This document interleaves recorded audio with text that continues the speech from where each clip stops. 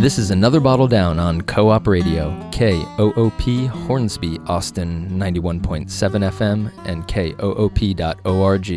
I'm your host, Mark Rayshap, here to appreciate wines from all over the world and to talk with Austin's leading wine professionals, from winemaker to sommelier and everyone in between.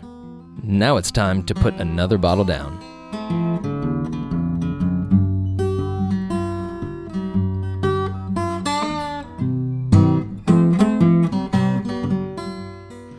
Good afternoon, Austin. Thank you so much for tuning in. It is Tuesday. The time is 1:02 p.m. in the capital city. Thank you so much for tuning into Co-op Radio. It's radio for people, not for profit. Today, we have a really exciting show for y'all. I have in the studio live Daniela Marcone, who is owner of Andiamo Restaurant, a really wonderful Italian restaurant in Austin. And towards the end of the show, we're going to have a phone interview with Chris Brungett, who is winemaker and owner of William Chris Winery. He's going to be talking about the upcoming harvest and also talking about some of the cool festivals that they have going out on Hill Country. So stick with us. We'll be right back with Daniela.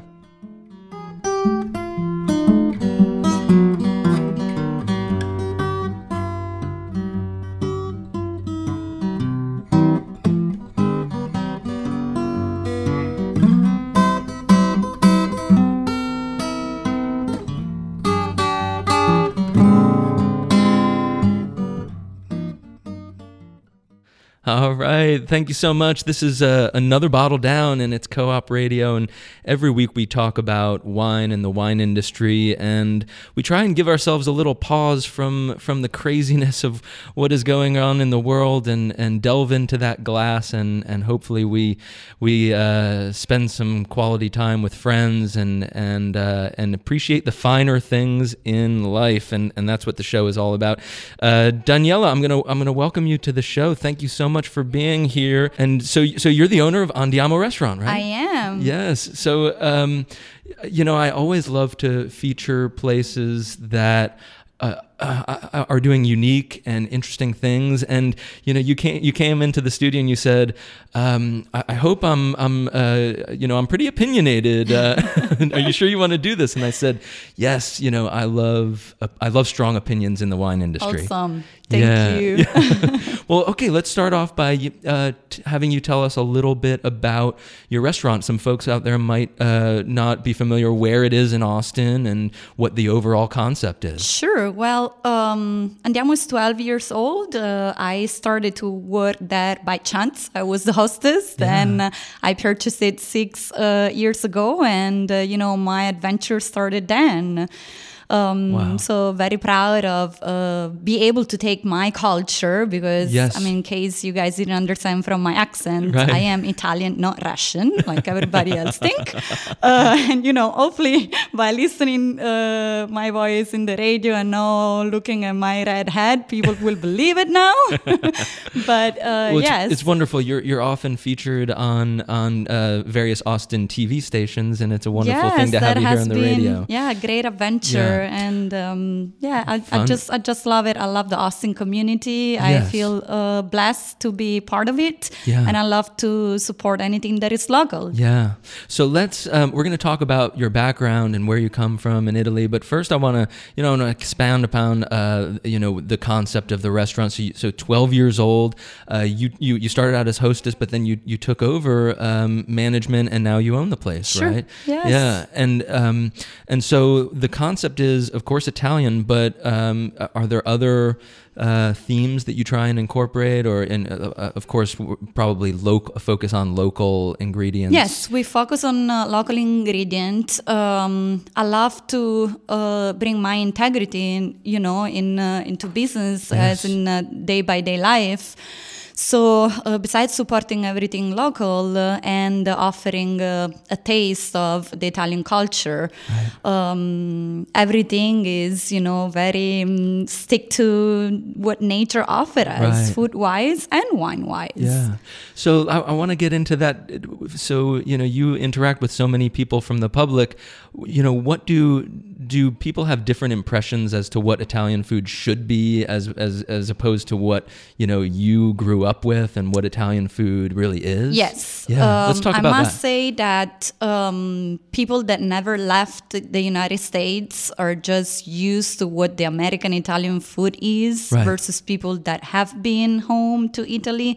And also those people that have been traveling to Italy, they also experience just the particular regional food of that particular city, because everything is different. And it's a little bit more diverse than just, Chicago deep dish pizza versus New York pizza, right? I mean, we have absolutely different. Can you, for folks who have not been to Italy, can you give an example of how broad that difference can be? I mean, it's like you're eating an entirely different cuisine if you're in the north of the country as opposed to the south of the country, right? That's correct. Yeah. People back home, they still use what Mother Nature can offer them. Right. And therefore, somebody that is from the north doesn't have buffalo mozzarella versus the south. Right.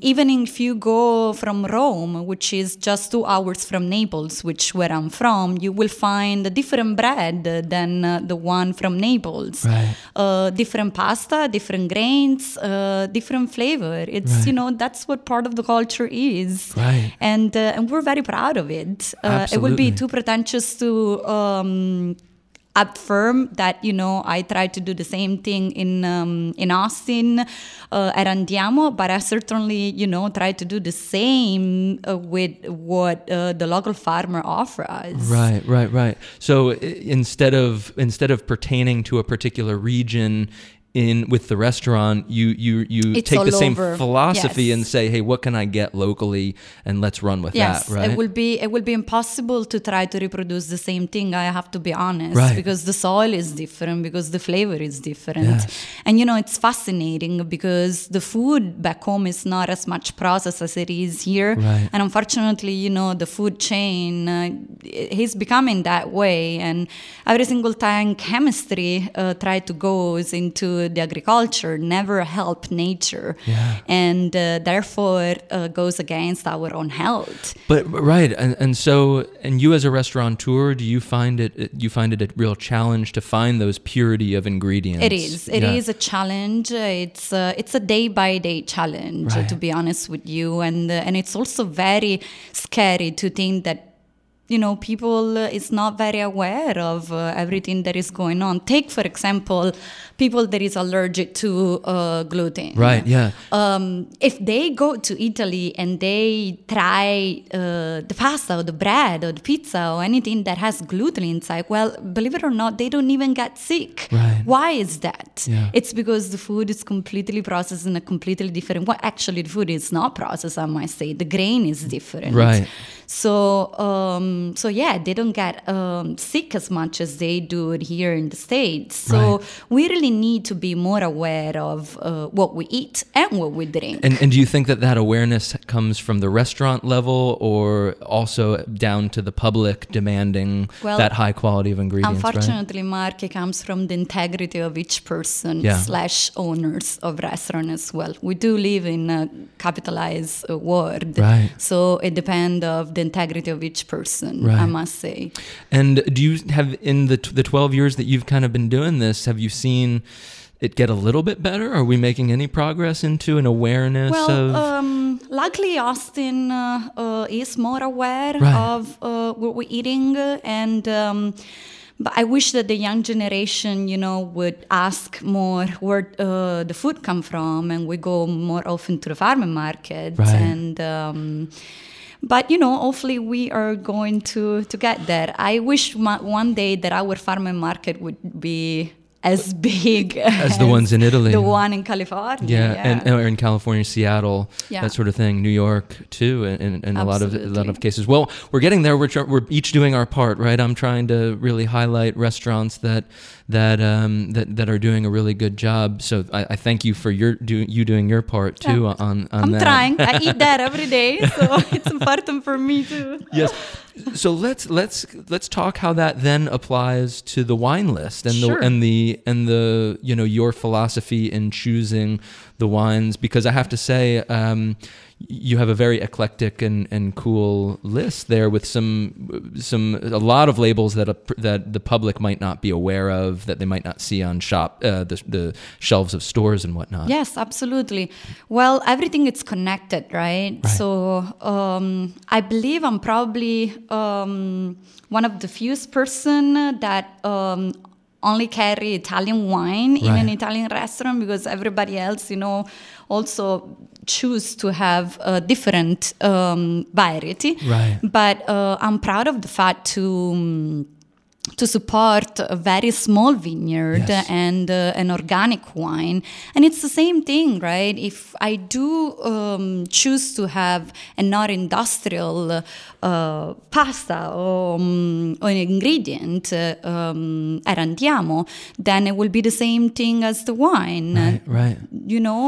Try not to get a conventional bottle and know what is going on in that particular vineyard, how the wine is picked, how the wine is made.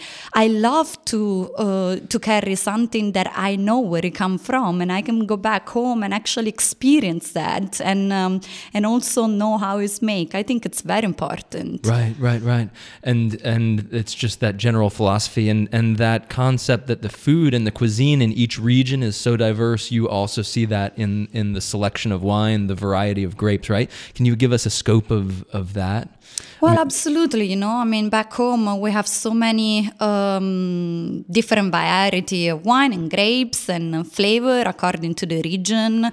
I don't know if you guys ever heard about Pere Palumbo, for example. Yeah. And it's a typical wine from the south versus Chianti. Everybody knows what Chianti is. Yeah. But not a lot of people know what's going on in other regions. Right. So it's an educational process, that's what you do for living. Yeah. And it's a challenge of every day. I do love to support a very small vineyard. I don't think that quantity is quality. Right. And it's like, offering a fresh plate of pasta that is homemade. Yeah. Same thing with the handcrafted wine, and we have to think about sustainable wine and sustainable food, and organic wine and organic food. You can't go to farmer market and get fresh product and then end up drinking soda at your table. Right. God knows how many people do that, but I think it's not very coherent. So it's a little bit harder to, I think that I want to urge folks to take on that philosophy, but also it's a little bit more of a challenge though, because with food and with ingredients, I think you're buying them. Are you buying organic or not? And I think with wine, it's this liquid that's bottled up, and often the labels can be very confusing, and so. That trying to do the right thing in the vineyard and on the agricultural side, the public has to trust people like you who then, in order to serve that at your restaurant, you try and delve into the stories of the winemakers and all of that. And that's Correct. so important for you. Well, to be honest with you, I think that it's much easier for people to trust something that they know or they heard about it versus something that they never heard about it, that they never seen. And therefore, I believe that people tend to go and perhaps willing to get a bottle that, they recognize the name because they saw that name in TV, or they, a friend told them, because publicity is all over us. Right. And but then I think that people should be more aware of listening to their own body. Yeah. Take for example a sustainable organic wine or biodynamic wine, which I love to support those kind of vineyard, because you will end up drinking a bottle of wine and then you won't feel good the day after, versus this kind of wine that you can drink even if you're not eating, and then it's like giving you the same pleasure of eating a piece of fresh fruit the morning after, because you won't have any reaction. And people come to Andiamo sometimes and they say, oh no, I can't drink this kind of wine because I'm allergic to sulfur. And then I wish I could tell them, well, do you buy packaged salad or orange juice at the grocery store? Because believe it or not, those kind of thing has more sulfur than a bottle of wine. Right, dried apricots have... Yeah. Exactly. So my point here is that they are not allergic to sulfur. They're allergic to the enzyme that that particular wine have. They're allergic to the pesticides that wine has. And histamines are a big thing, too. Yeah, and that's important to understand which kind of wine you want to support and which kind of wine it's good for you. People is becoming aware about food. They have to become aware about wine as well. And, it goes all the way back to the vineyard and what they're doing. Right. In biodynamic, I'm sure that you probably know who say that because I'm not an expert, but there was a great journalist that say a biodynamic farmer don't not only take a look at the soil, but also take a look at the sky. Right. And everything goes back to the time that you also pick up the grape. Right. And I'm not a connoisseur. I mean, I'm just have very strong opinion based to my own culture and my experience. Right. Like, for example, my family have olive garden, and we get together at home and we hand pick our oil not to damage the tree, and therefore all the process. Same thing with the grape. Right. The grape should be picked at nighttime to dawn so that it's not damaged during the process of the transportation. Right, through the heat. And hand picked, right? It is an art and handcraft art from the farmer and winemaker point of view, versus those vineyard that perhaps use machine to shake the tree and to pick up everything. One more time, quantity is not quality. Right. Why? What happened there? Because everything it's picked up, and by everything I intend lizard and reptile and animals and bird nest and bird eggs. And guess what? That's what people end up drinking in that kind of particular wine. So we do need to be more aware of what is going on, what we're drinking. It's the same thing on what we're eating. Right. So now, have you found that you've really tried to cultivate this culture at your restaurant? And do you find that folks come into the restaurant with a really open mind? I mean, a lot of your longtime guests that they say, "Hey, what's new that I've never heard of and I want to try?" And I must can say I trust that. you? Yeah, I must say that it's a challenge, especially when you're in a busy, a night, and then you can do that with every table and every customer. But we do have educational wine dinner, and we like to have fun with that. Yes. So it's always great to introduce new culture, new wine, new history behind, and people do start appreciate that very much. Yes. And then we have great people behind us, like our importer Vin US, that really believe in that kind of philosophy, and I trust them with my own life. Well, Daniela, we need to take a short break and hear from some of our underwriters and some co-op announcements, but we're going to continue the conversation, and we're in the second half, we're going to delve a little bit more into your background and some of the educational events that you were just mentioning. Sure. So Great. Thank you so much for being here. I'm with Daniela Marcone, who's owner of Andiamo restaurant in North Austin, and my name is Mark Rayshap. It's another Bottle Down Radio, and it's Co-op Radio. Thank you so much for being here. We're going to be right back. Support for Co-op comes from J&J Spirits on East 11th Street. Family owned since 1968, J&J offers hand-selected artisanal wines, local beers, and boutique whiskeys and spirits, all with a neighborhood vibe. Open 11 to 9 and offering delivery. For more information, visit jnjspirits.com. Okay, we're back. My name is Mark Rayshap, and it's another Bottle Down Radio on Co-op. Co-op is radio for people and not for profit, and you are listening either on the air, 91.7 FM, or online streaming. You can get this show anywhere in the world via coop.org, koop.org. And if you've missed any part of this or any other of these shows, you can access the archive at coop.org/anotherbottledown, and there should be a link to the archive. So I really thank you for your wonderful feedback. If you have anything you want to chat with me about, it's Mark Rayshap at coop.org. So I'm looking forward to continuing this conversation with Daniela Marcone, who is owner of Andiamo restaurant in North Austin. We should say the actual address, Daniela. We didn't say that. 2521 Rutland Drive, across the J.J. Pickle Center on Burnett Road. Okay, so I'm Burnett, Rutland, and I'd like to. So the first half we talked about, a little bit of your philosophy in devising the food and the wine, and I want to kind of just tell folks out there where you're from and how that came into play. I mean, you're from in the wine world, maybe an underappreciated region. I mean, folks, as we talked about, know Chianti and they know Tuscany really well out there, but you're from the south, right? Tell us a little bit about that. I'm from Napoli. Napoli, yeah. And so and what is the cuisine of Napoli? So we talked about regionality.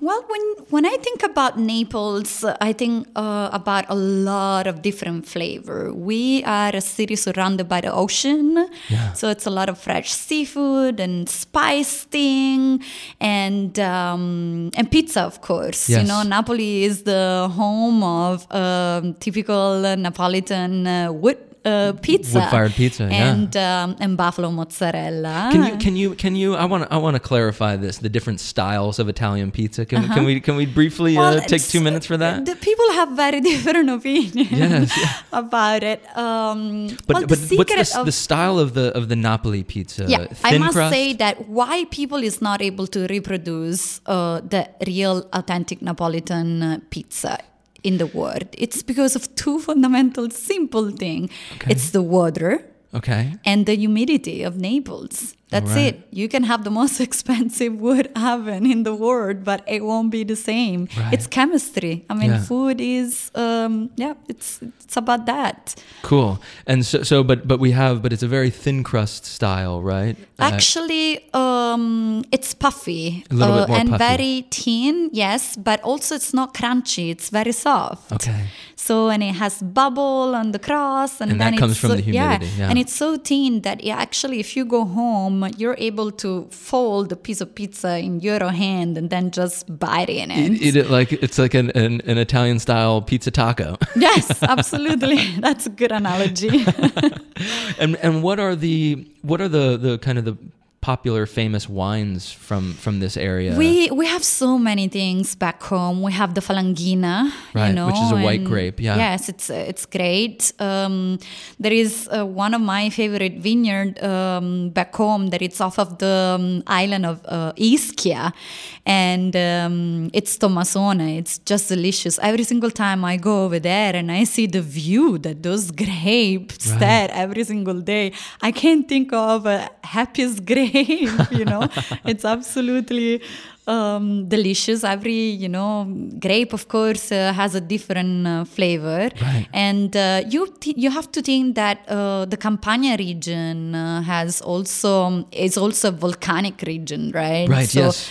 It will have that kind of taste, the kind of like racy acidity, and yes, you can walk by the street of Pozzuoli, and actually every single time, I remember when I grew up, I would hate the smell of sulfur.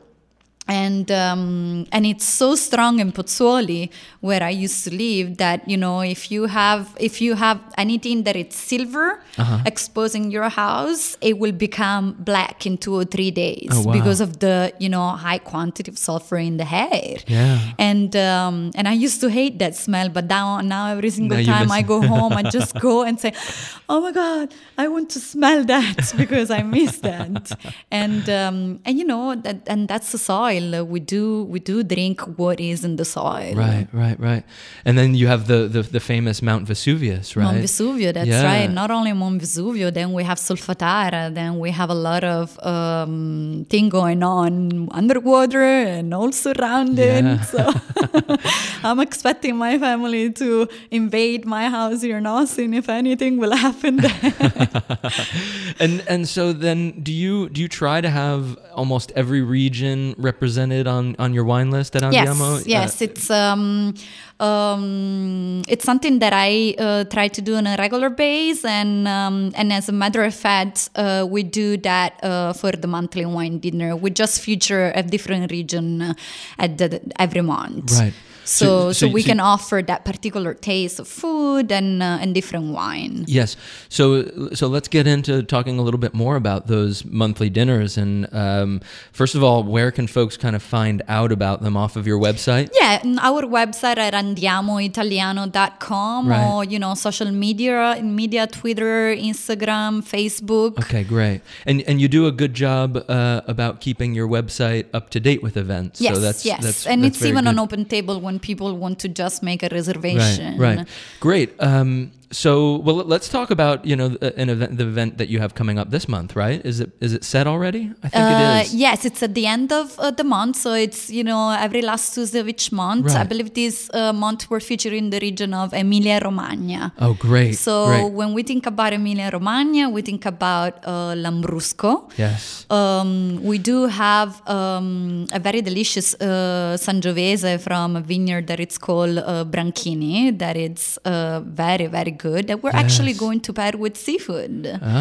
So and then we think about lasagna when we think about Emilia Romagna. Right. The original recipe actually come from our general manager Mimosa that lived there all her life. Oh, wow. So she will be the one in the kitchen telling our chef yes or no. Little tastes and needs to be altered. And any prosciutto? I mean, there's. I don't think we're going to have any prosciutto in this monthly wine dinner menu. All right. Well, I want you to talk a little bit about Lambrusco, because it's a passion of mine, and I think it's misunderstood in the U.S. pretty much. I think, sure. And I don't know if it's so strange because Lambrusco is popular all over Italy. Right. What do you like about the Lambrusco? For me, it's just fun. It kind of makes me want sparkling, to dance. It's red, right? Well, yeah, it's red. It's sparkling. It can be sweet, but my real passion is the more the dry style. Yeah. And you just get really, really fun acidity. It just kind of bounces around your mouth. It is. And it just calls for food, which is and there's probably no better pairing with maybe spicy foods, or because you've got this fruit component, you've got this bright, fresh acidity, and it's just lively and fun. Yeah, there is a song in Italy that it's called Lambrusco and Popcorn. So have you ever had it with popcorn? I've not done Lambrusco and popcorn, which is weird because I've done a lot of champagne and popcorn. Nice. But try and then tell me what do you think about it. Yeah, I will. Can you tell us a little bit about that song? It's an old song from a singer that it's called Ligabue, and I believe he's from that particular region. Really? So he's talking about. Do you know any of the lyrics or no? I can't remember the lyrics, but it's a very rock. And it's like Lambrusco e popcorn, and it's like nothing is better and stuff like that. So it just reminds me of that. Yeah, absolutely. Oh, cool. And Emilia-Romagna, that's so cool because the wines are pretty underappreciated. I mean, you don't find them here. And again, there's wine made in all 20 regions of Italy, so it's... Yeah, we have 600 different varieties back home, and, it's very underestimated. Right. People just think about Brunello and Almarone and Chianti, right. But I love when people is open to try different things. Right. Like, for example, one of my favorite wine is the Refosco. Refosco, I mean, yeah. I love Refosco, and I love the story behind, and Marzamino, for example. Can you give us a little breakdown of Refosco in case folks aren't familiar? Well, the Refosco is a very ancient grape, it is, and it's absolutely delicious. Which kind of Refosco have you had? I have one that it's from Terre di Gioia, and I absolutely love it. I really love the Zamo Refosco, which was available in Austin, and then it wasn't, and I think now it's kind of creeping its way back in. But there's this rusticity. Yes. I think that it's that kind of wine that you can just sip and drink even if you're not eating anything, and I absolutely love that. Cool. So how what goes into when you develop these events? You kind of first say, hey, I want to feature this region, and then you plan the menu and you find what wines are available from that region. Yes, and we have a lot of fun. Right. We work very closely with our sommelier Pier Giorgio Manna. He's a dear friend and mentor to us. Yeah. I love to support anything that is organic and biodynamic, and we find those kind of wine from a great importer, which is Paolo Bernardi from the US, that has an integrity in selling in this kind of very hard market. Right. Those kind of wines are underestimated and unknown, and it's very hard. And there's so much competition. Absolutely, too. and people should be more aware of that. So we get together, we try the wine, and we brainstorm about new recipe and what we can pair with that. And so talk about how you came about this pairing Sangiovese, which is a red grape, with fish, which is a little bit counterintuitive. Yes, that happened just by mistake. I guess one time we were actually having lunch or dinner with the winemaker Marco Branchini that came in town, and we were tasting all this different food, and one of the dish that we had at Andiamo was the caciucco, which is a seafood stew, and we just end up tasting his Sangiovese with the seafood, and this seafood stew has a very light red sauce with a hint of red crash pepper, and it was absolutely delicious. It was like an explosion in your mouth, and I fell in love with that. So I'm trying to reproduce it any other time. Possibility, Who say that you have to drink white wine with seafood? No, I don't. I mean, it's not true. Just open your mind and try different things. So is experimenting really important for you and pushing the bar for new flavors? Yes, absolutely. It's it's a challenge, and you have to experiment on yourself in order to offer different things to people.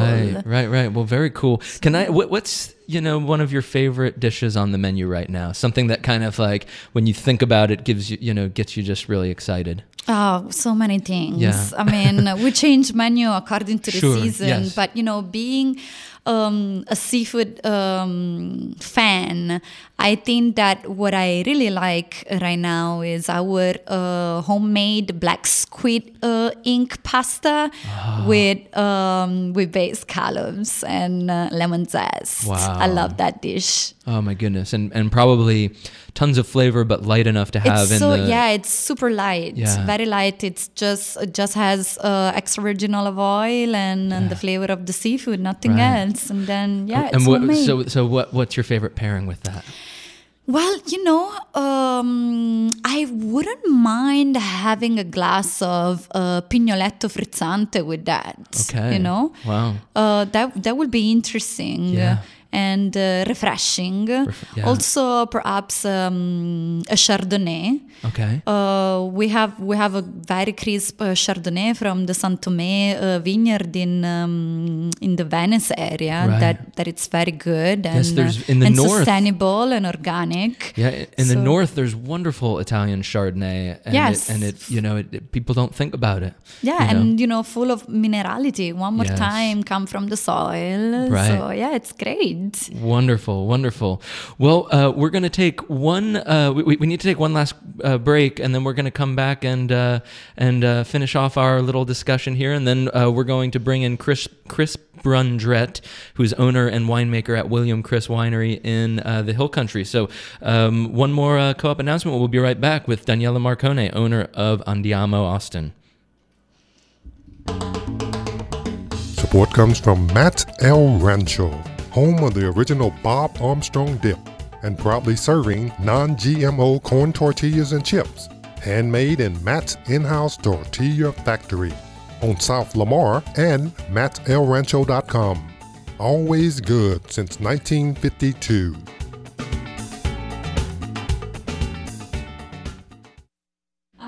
All right, we are back. Thank you so much, Matt's El Rancho, and I'm here with Daniela Marcone, and we've got about 10 minutes before we bring in Chris Brundrett from William Chris Cellars, and I wanted to thank Daniela again for being here and for doing what she does in the restaurant side of things. And so, we talked about you being from Italy and from the Napoli region in the south, and how often do you go back and enjoy, your home country? My family is there. I'm the only one here in the States, so it's a mandatory trip every year for me. Every year. And I try to go as often as I can. Yeah.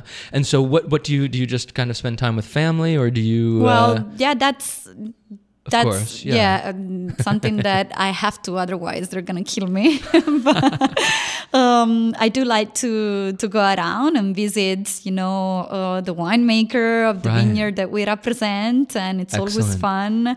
It's great. If I can, I also like to go over there during the harvest season, and it's just something so fun to do. Yeah. Do you work the harvest as well, or occasionally help them out? I really want to do it in the future, but I know that those guys are super busy, and I just want to go knowing that I can help versus being somebody that it can. Right. Cool. And when you go, and of course you're visiting properties that you already know are doing biodynamics or working really well. And do you notice the vineyards just being a little bit more healthy? And, absolutely. I mean, let me ask you a question. What is the first thing that you notice when you go and visit a vineyard? And then I'll share what is mine. I guess the first thing that I look at is kind of the canopy. Well, it depends on the season, but looking at the canopy and the foliage, and do you want to know what is the first thing that I notice when I go and visit a vineyard? Sure. What is it? I look at the root of the plant, and I always wanted to see if they have an irrigation system or not. Okay. And if they don't, I already like it. So that means that they're just really relying on, on the health of the soil and the soil's ability to maintain moisture. That's right. Think about it. If they put water in the grape, what do you drink? You end up drinking more water versus grape juice. Yeah, I had on the show recently, it's almost been a year now, Francesco Di Filippis. Francesco is from Napoli, and we're friends, and we actually love his wine. Francesco is biodynamic winemaker. Yeah, and he's so a PhD. We love to support that as well. PhD and it's fascinating. Yeah, it's absolutely fascinating what he does. And he was telling us that in a very, very warm vintage, he can see the difference between his vineyard, of course, a warm vintage without any rain, if they're not irrigating, his soil can hold moisture and hold life so much better, because of those biodynamic practices. Absolutely. As opposed to his neighbor who, might be working the soils in a conventional way. Yeah. Yes. I mean, I am a firm believer of that. Yeah. When you think about the high water in Italy, we say alta marea. Yeah. What does it mean? That, that everything hold liquid. Why you wouldn't apply that to a plant as well? Right. And it's fascinating. A lot of people they don't believe it. They compare it to crazy thing. Right. But I mean, isn't that right? That on a full moon, everybody else it's a little bit more crazy. I mean, why wouldn't you apply to what you're eating and apply those natural circle to a plant, if a plant can be more happy? Absolutely. So when you go, do you have any recommendations for folks listening? Any regions that you particularly like to visit, or do you just kind of Sure. stay? I'm a ocean baby, right? So every single time I go home, I try to go during summertime because I love the ocean. Yeah, right. And I love Sicily. Sicily is absolutely one of my favorite region, besides home, of course. But home is home. I've been there and I love it. Yeah. But, the Amalfi Coast, of course, and the island of Ischia, where you can go and visit the Tommasone vineyard is absolutely fascinating. Very cool. Francesco is in Tuscany, of course, and it's a great, young, fun winemaker that can show you around. Right. And his vineyard oversees, a beautiful, gorgeous Napoleon villa with a lot of history. Right. And it's absolutely amazing. And but the name of that winery is Cosimo Maria Mazzini. Cosimo Maria Mazzini, that's correct. Yeah. Yes, yes. You know what I've seen a lot happening is a lot of wineries are transforming their, part of their property to be a bed and breakfast or, tourism. Do you see that? And it's very fun to stay at wineries. I believe that these young farmers are also using the woofer. Have you ever heard about it? Yes, I the have. woofer. Explain that a little bit. So you practically want to go to Italy and you don't have a lot of money. So you want to join the woofer association to go to different farms and help them to pick up the wine and work in a farm. And then they're going to give you food and a place to stay. So like an apprentice program. Yeah. Yes, very cool. I wish I knew about that when I was, 18. Oh, you can still do it. Things get more complicated later in life, right? True. Well, Daniela, I wanted to really thank you for being. Do you have any final thoughts? I mean, again, your website address is so. Yeah, folks Andiamo. Andiamo means let's go, so very easy to find. So andiamo.com. Andiamo Italiano. AndiamoItaliano.com. And again, it's up on Burnet. Stay tuned for a lot of really cool educational events, which you can find on her website. Do you have, that upcoming event on Emilia Romagna is for July. Do you have one planned yet for August? Or yes, every month we have a different wine dinner. Yeah. We have different events. So we try to offer as much as we can to the Austin community. Yeah. Okay, wonderful. So stay tuned at AndiamoItaliano.com. And we're going to play some music while we queue up our next guest, Chris Brundrett. He is out in the Hill Country, and we're going to get kind of an update from him. They're about to start the 2016 harvest out in the Hill Country, and we're going to also get a little bit of a review of their Texas Revolution Rosé Festival that just happened 2 weeks ago. So, Danielle, thank you again for being here, and we'll stay in touch. Thank you so much. All right. Stay tuned. All right. Thank you. Thank you so much for tuning in.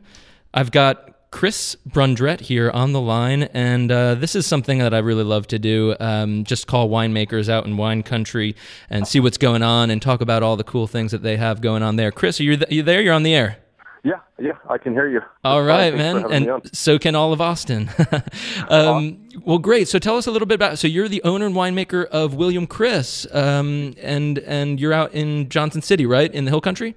We're in High, Texas. High, right. In Petersburg and Johnson City, and I'm only half owner of William Chris, and maybe a little bit less than that if you count the bank's involvement. So my business partner and best friend and I, Bill Blackman, started William Chris in 2008 and opened our tasting room in 2010. Cool. But you've really had your finger kind of on what's going on in the industry, really searching out, kind of interesting vineyard locations and pushing the bar with a lot of different wines, right? Absolutely. We farm about 40 acres all over Texas, which is about half of our production, and then the other half of our production comes from about 14 different Texas families all over the state, from Longview all the way to Brownfield and Lubbock and Fort Davis and Sonora, all over the state. Very cool. So you've got, but you are you're farming yourself 40 acres. That's quite a endeavor, eh? On 7 different properties, absolutely. Wow. It's super challenging. I'm blessed to have a business partner who's been farming in Texas for about 40 or 35 years. So he and our vineyard crew bounce around constantly to all our different farms and make sure that we're growing some of the best wine in Texas. Yeah, right on. Give us like an idea of what the different wines that you make are for folks who are curious out there listening. Oh shoot! So we kind of started with a lot of the Bordeaux varieties, Merlot predominantly, Malbec, Petit Verdot, Cabernet Sauvignon, and we still produce a couple thousand cases of those wines, mostly out of Granite Hill Vineyards, which is about 15 minutes north of Fredericksburg, Okay. And also on this estate in High. And then we've really shifted the focus in the past couple of years to more Rhone varieties, more Vedra, also Tannat is a big one for us. Cool. More Vedra seems to be it is our focus at present. We also do a little bit of Carignan as well, and Cinsault. But we produce, we do maybe 4 different wines that are blends from all over Texas, Right. and then every wine other than those 4 is either from a single vineyard or maybe 2 or 3 vineyards very, very close together. So we really like to share with our fans what these different areas of Texas taste like. Right. And that's where we really enjoy our whole wine family here with 37 families that work with us to share the William Chris story and our wines with our fans and the public. Right. Do you feel like enjoy. do you feel like the public is kind of getting that sense of geography and vineyard designated wines, and are we maturing into that level of appreciation? Absolutely, Yeah. absolutely. Texas is such a wonderful place. We're blessed with all these major cities and Texas fans with deep Texas roots, and really people from all over the country are coming in, and all over the world are coming in to taste our wines, and it's really incredible to see not only the level of wine growing really maturing here all over Texas, but we cater to the person that just put down their last Dr. Pepper and decided to go wine tasting, all up to the guys that the couple that has been drinking wine for 30 years. Right. We kind of really appreciate all wine drinkers, and really are pleased to share a piece of our world with those folks. So it's really great to see how our fans are progressing too. Yeah. We've got folks that didn't drink a glass of wine 5 years ago and now are talking about the different areas of the hill country and how they're so diverse, and the geology and how the different formations taste different. And that is, for me, that's my gold medal. That's what I love to see. We're not really big on wine competitions, but for me, that's a real sense of accomplishment to see people discussing what different areas of the state taste like and different vintages. Yeah. As we grow wine, we don't make it. Right. On this vineyard. It's giving me chills. I want to talk just briefly. Are we about to start the 2016 harvest? I know that things are kind of getting there and shaping up, right? Well, they've already shaped up. We brought in our first load of grapes from Brenham, Texas. A great gentleman named John Dale that's been growing for us for quite some time. He's a fantastic Blanc de Bois grower. We're harvesting some stuff off the High Estate for some whole cluster pressed rosé. Cool. On Monday. We've also got some grapes from Sonora being harvested Sunday night about 3 o'clock in the morning, and they'll be in bins fermenting by Monday. Wow. So, yeah, it is upon us that it's about to be a whirlwind vintage. But I tell you what, it's probably one of the best I've seen in Texas. That's the buzz that I've been hearing, and that's wonderful because sometimes when we saw those big rains in the spring, that that can really affect flowering and mold issues and all that. But what you're seeing is it really didn't have. We've got good quantity and we've got good quality, right? Absolutely. There's some companies that didn't fare so well, with the rains. You really got to really have a tight management strategy to make it through some of those spring rains. And, I think a lot of people learned a lot last year. We've been doing this for a living for quite some time, and I feel like that our vineyards are really in tip-top shape, and cool. This weather is fantastic. It could be about 10 degrees cooler, but we'll take no rain right now. So, right. Or a little showers. But yeah, the vintage is showing up very nicely, and I'm really pleased with how our team is done, and then our growers are knocking it out of the park. I'm actually leaving high this afternoon, and I'll be up in Brownfield and in Lubbock all day tomorrow. Wow. Meeting with some of our growers, and they're almost 3 to 5 weeks behind what we are in the Hill Country.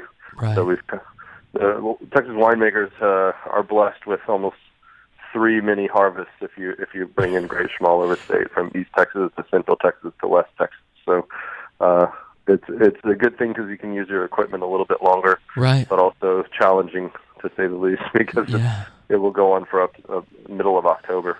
Oh my goodness! So you're just going to be full throttle for the next until October, until you can take a vacation. Absolutely. Yeah, right. That never happens, right? No, it does. I missed my anniversary because we were picking grapes in Brenham, and then most definitely I tend to miss my wife's birthday because I'm picking grapes somewhere. August 10th is her birthday, so she's used to being we call them a crush widow, because my kids don't get to see me for a couple months. So that's the way it works. Well, it's all worth it. Can I ask you about that Tannat? Because you mentioned Tannat, and I haven't seen many hit the market yet. But do you have Tannat in, kind of in the rotation already, or are we just talking vines? Absolutely, no. We've made a couple of Tannats. Cool. Already a couple vintages of Tannat, and they are tasting beautiful. Yeah. There's a couple other companies, Alan Fetty out in at West Cave Cellars. He's one of the first ones, along with the guys over at Bending Branch. They've been doing a great job with Tannat, and we've really loved growing it. William Chris were all about sustainability, and when you look at a vine that wants to be here in Texas, Morvet and Tannat, it seems on the red side they're so much easier to grow, and we're 100% Texas grown here at William Chris Vineyards, and it's really important to be able to harvest quality grapes every year, because this is not a hobby for us. This is a living that we do.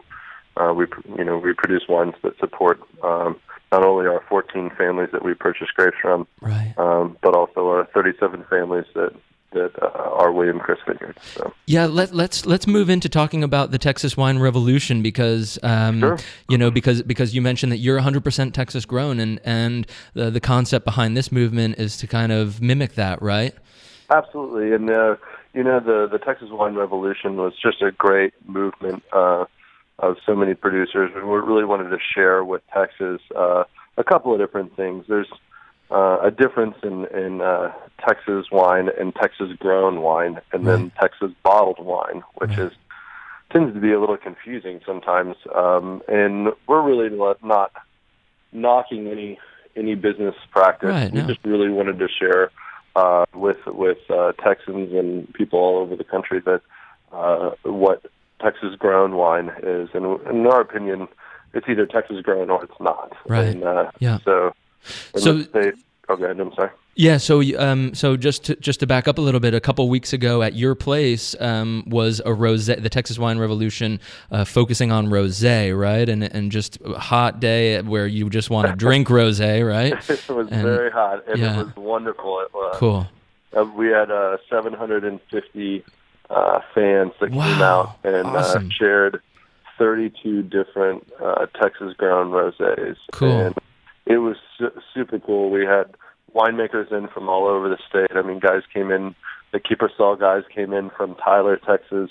We had guys, the McPherson guys and Lost Straw guys came in from Lubbock, and producers all over the state of Texas to share 100% Texas-grown wines. And it was an amazing day. We also had 4 really great chefs in Shane Stark from Mongers in Austin. Yeah.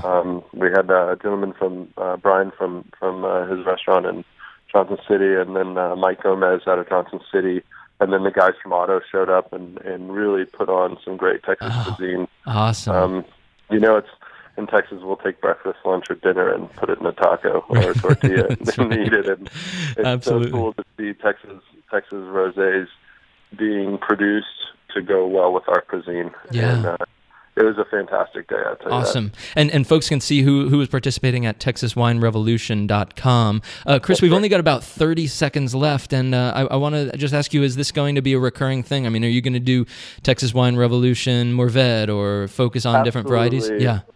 It's a nonprofit, not-for-profit establishment or a company that we started to help focus on and share Texas-grown wines. And so we don't know exactly what the future holds, but I think that we're really going to take it to the next level, featuring other wines as well, white wines, red wines, and we're still kind of recuperating from all the excitement from 2 weeks ago harvest, and we're I don't know if we'll do another one in the fall, but for sure next spring, and I'm super excited to share it with everybody. Cool. Well, Chris Brundrett, thank you so much for being here. We gotta run. We gotta and I'll here on the show keep folks up to date as to what is going on with the Texas Wine Revolution as it progresses. Absolutely, share Texas grown wines. Thank you so much. A lot. Thank you. Great. Very much. Thanks, Chris. All right, that was Chris Brundrett. We gotta roll and make way for Tracy Schultz and Remix. So thank you so much for tuning in. My name is Mark Rayshap, and this is Co-op Radio, KOOP.org. We got to run, and we'll see you next week.